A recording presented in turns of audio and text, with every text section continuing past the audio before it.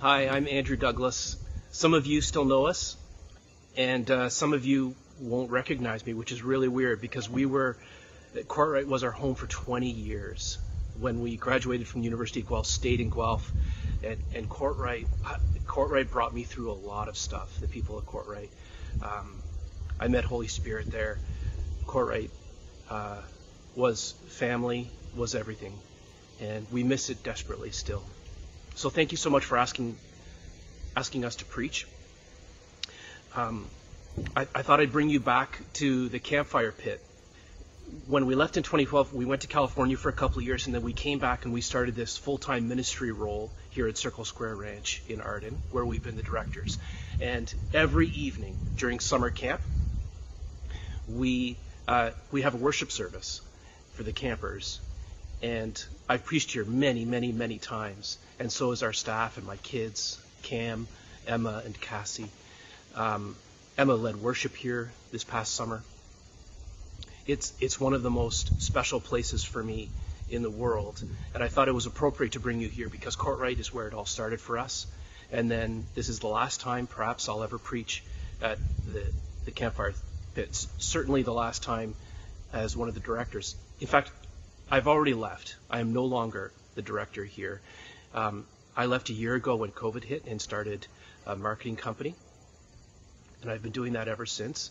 I still have a few hours left at the weekly at the ranch, and I was here all summer in the evenings and weekends with Ann. Ann stayed on as the director. She was the sheriff this past summer, and it was a fantastic summer. I think 500 kids have given their lives to Christ over the course of the 7 years we've been here. It's been fantastic. And this is a really special place for us. Now, it's been an interesting transition for me, moving from being in full-time ministry, where it was my job to love Jesus, really. And when I would talk to people and people would hear that I'm in ministry, there was almost an expectation that I would bring up God. It was a pleasure to have people talk to me from their hearts, and it was a pleasure to have the permission to speak about Jesus. And over this past year, as I've gone back into the workforce, and now especially as my time here as director is completely ending on October 1st, I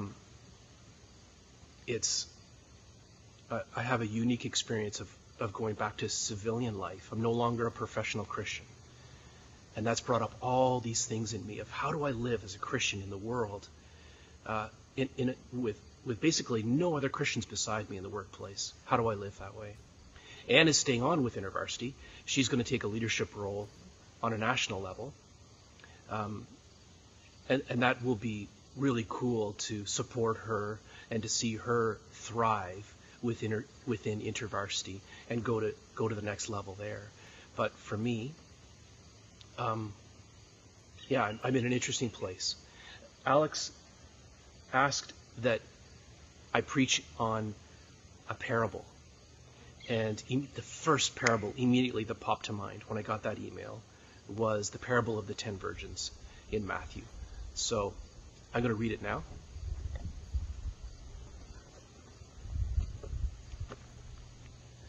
It's Matthew 25.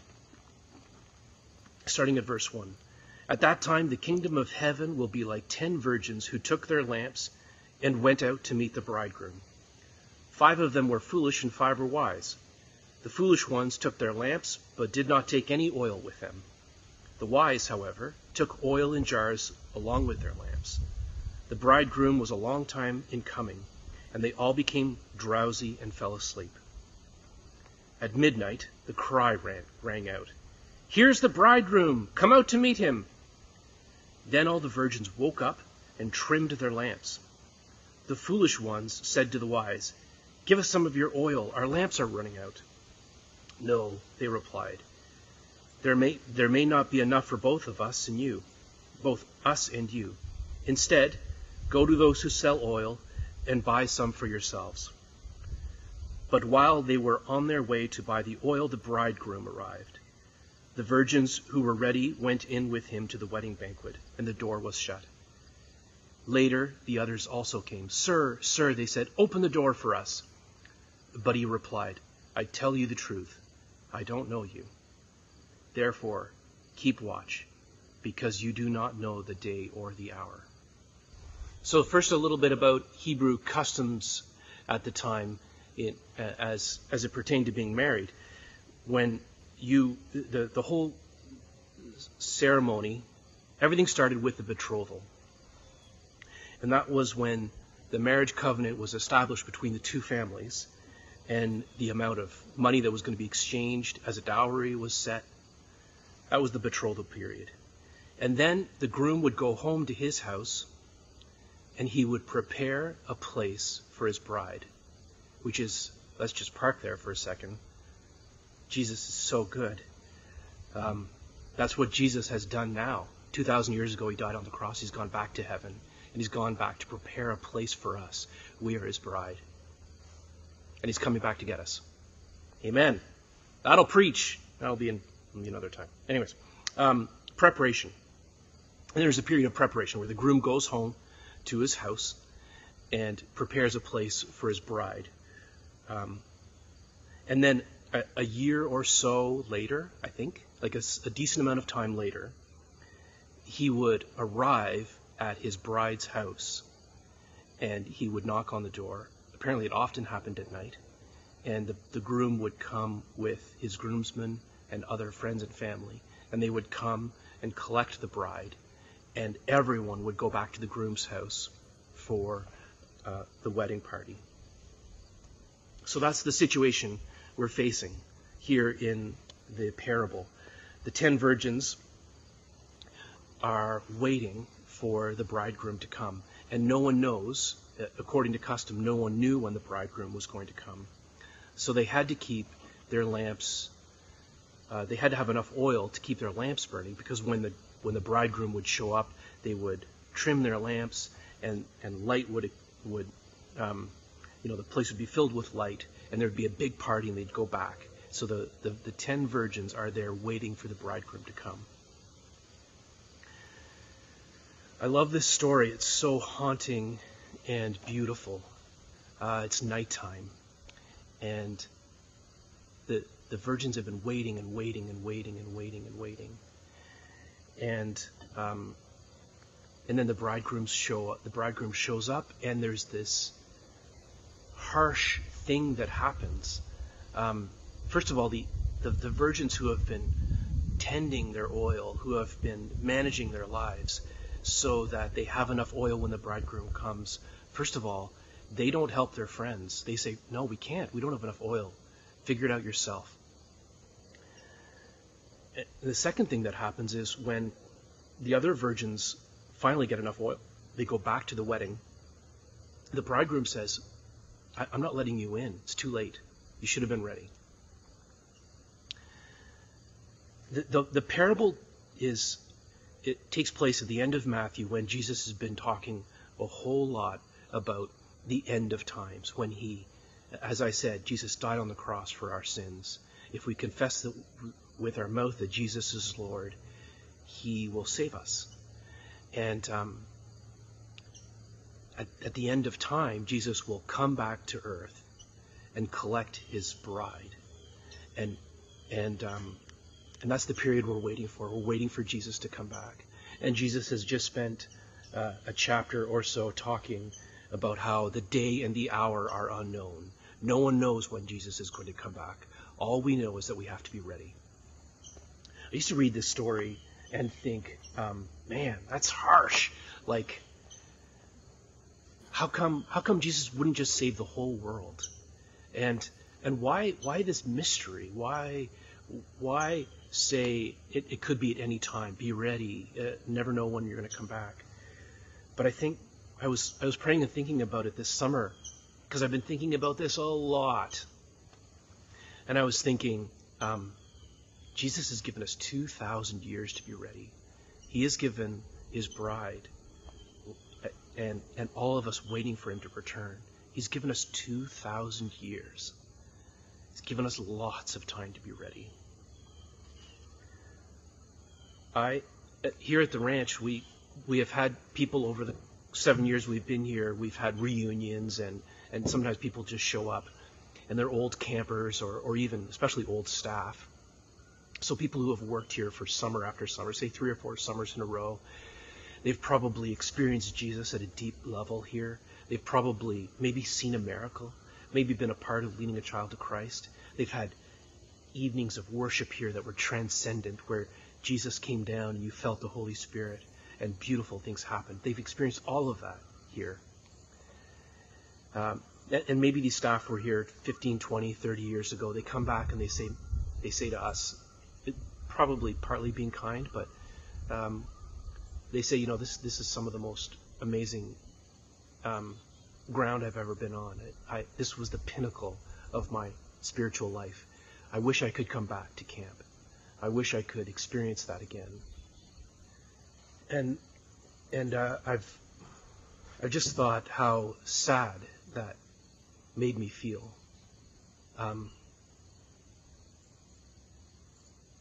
I think Jim Kloss, who went to Courtright many years ago and is a beautiful man, I think he said to me once, if your testimony is more than a year old, you got a problem. You should have a fresh, and I would even say maybe 6 months or even a month. If someone says, tell me how Jesus has been working in your life, or tell me something Jesus has said to you, or tell me something good about Jesus, if you have to go back 20 years to when he saved you out of debt, or 15 years ago when you kicked alcohol, or if you have to reach back that far in your life to find a testimony about Jesus, you've gone back too far. And I think about that when people come back and they say, the ranch is this highlight of my spiritual life. I've been thinking about that, because now that I'm back now that I'm no longer a professional Christian, now that I'm a civilian in the world carrying Jesus, I don't want the ranch to be the highlight of my life. I want to continue to burn for him.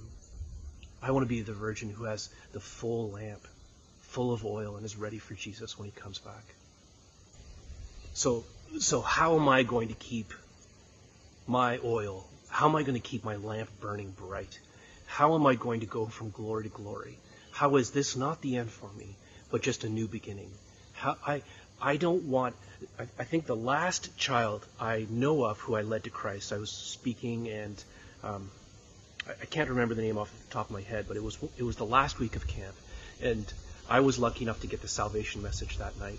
I preached the gospel, Romans Road. Though we were all sinners, Christ died for us. We've all fallen short of the glory of God, but if we confess that with our mouth that Jesus is Lord, he will enter us and save us now and forever. Beautiful, simple gospel. I preached it and a kid came to Christ. That kid is not going to be the last person that I lead to Jesus. This is just the beginning for me. I want my life to burn brighter and brighter and brighter and brighter for him. So what am I going to do? Well, first, what can you do? If you're thinking, my light is dim, and I used to burn bright for him, and I worked hard in the church, but I just don't know if I love him anymore. What can you do? Okay, first thing, pray. One of the most beautiful verses in the whole Bible, the verse that changed my life, was 1 John 4:19. God loved us. We love God because he first loved us. God's love comes first. If you want to fall back in love with Jesus, if you want to fill your oil tank, hold open your hands and say, Jesus, I love you, but I need your love. Please, God, fill me with your love. I'm going to do that every morning from now on. I'm going to say, God, you love me first. Please help me love you. I could say amen and close the sermon right now. That's such a powerful truth in the Bible. Next point. So first I'm going to pray, and that's going to do everything. Next I'm going to seek the supernatural. I'm going to continue to seek the supernatural. Camp is a fantastic place because you need the supernatural. I thought I had cameras lined up this morning. None of them none of the batteries charged. I couldn't figure it out. So I'm doing this on my phone. That's why the audio might not be so good. Camp is like that. It's just this visceral, in the trenches, sweaty, messy experience where God shows up in powerful ways despite ourselves. 1 Corinthians 4:20, for the kingdom of God is not a matter of talk, but of power. If you want to experience the kingdom of God, seek the supernatural. Expect God to move powerfully. Yes, God is with us in our pain. Yes, He walks beside us and rubs our back and gives us hugs and makes us feel okay. And He moves powerfully. And He does miraculous things. And He heals the sick, raises the dead. And Jesus said when He left, you will do more than I did. Like, I don't know what more than raising the dead could be. However, I want to experience all the power that Jesus saw move through Him into people, changing the world around Him. I want to experience that. And when you're in the midst of that, it says that's the kingdom of God. It's not of talk, but of power. Now, the supernatural is not God.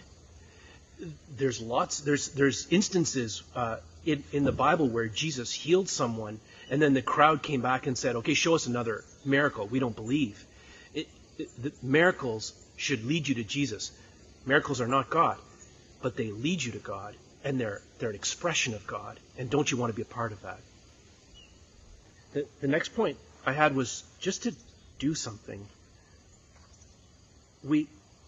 I was in this period in my life where I just felt allergic to religion. And I just got my back up when anyone said, you should do this for the church. And there's a certain amount of truth in that. I don't want my relationship with God to be all about what I do for Him. But at the same time, if you're just waking up every day doing the same thing and saying, man, I really wish I could experience some of God, I don't know how that's going to happen. Well, maybe it's time that you got off the couch.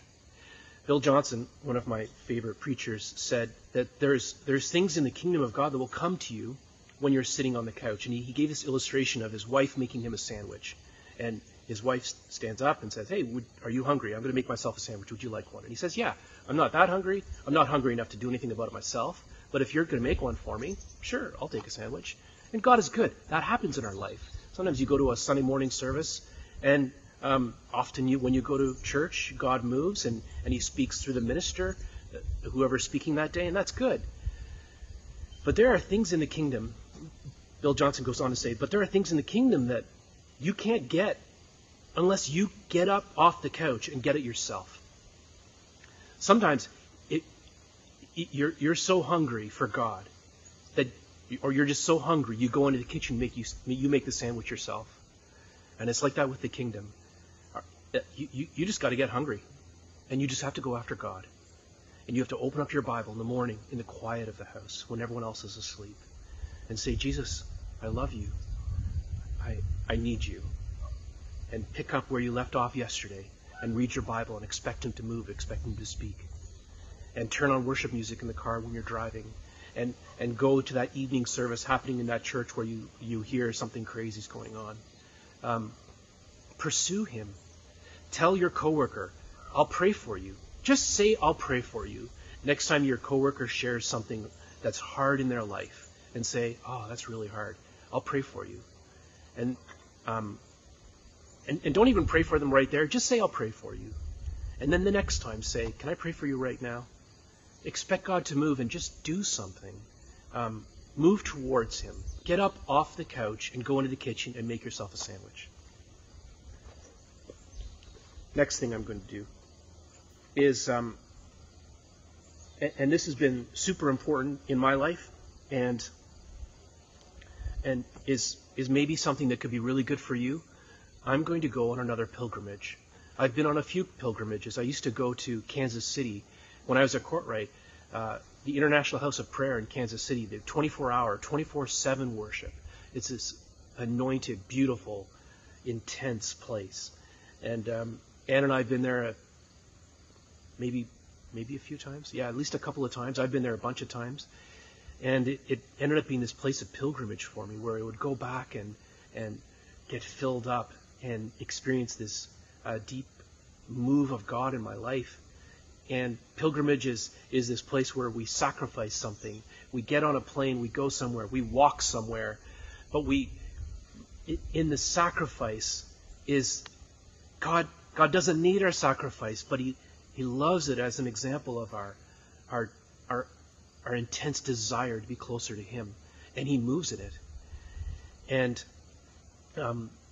fire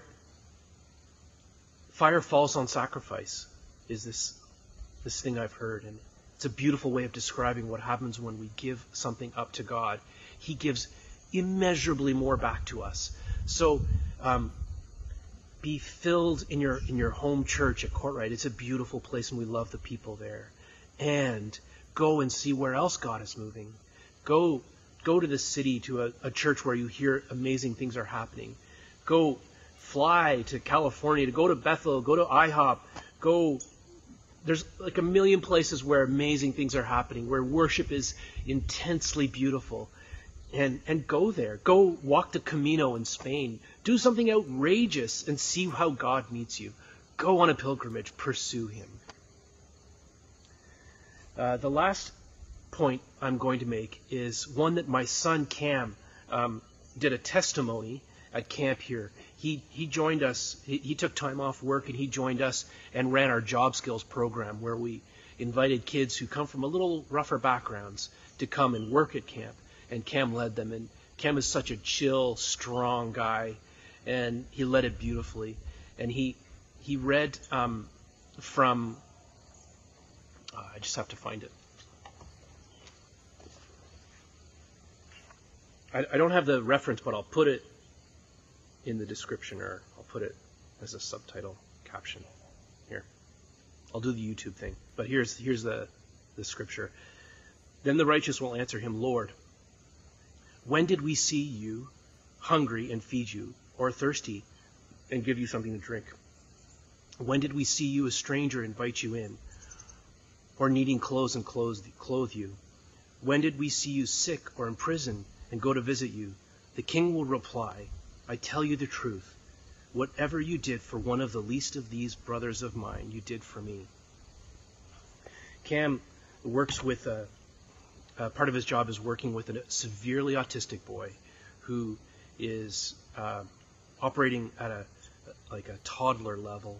He's 12 years old, and he's nonverbal. And some days are really good, and some days are really bad. Some days Cam's kind of fighting him off all day. And he was driving to work one day, and he shared that he was not looking forward to it. And then God reminded him of that verse, that if you want to serve me, serve the least of these. And I want to make widows and orphans and the least of these a part of my life. I don't want to live a safe, comfortable life where I'm just pursuing the next jolt of adrenaline from God. I want to do work that is hard and is hidden. Because Jesus says that's how you serve Him. And I know how to love Him, and I know how to feel His love. And there's something beautiful that happens when we serve Him, shoulder to shoulder, side by side with other Christians. The relationship that you get with people serving in hard situations is beyond anything I've ever experienced. It cements you together, and you see a side of God that you don't see otherwise.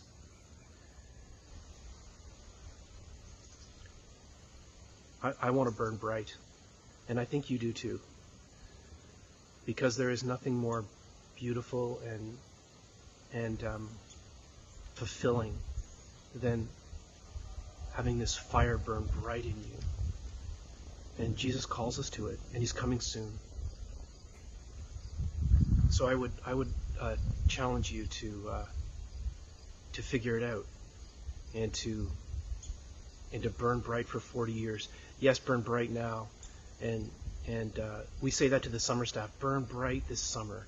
Experience all of God. Hold open your hands in worship and say, Jesus, come, and feel him and experience his love in teamwork, and get all of God out of this summer. And then 40 years from now, I said this to the staff, 40 years from now, when I'm on my deathbed, grab my hand and say, Andrew, I'm still burning. I'm still burning. I want to burn right to the end. Jesus is coming. It's good.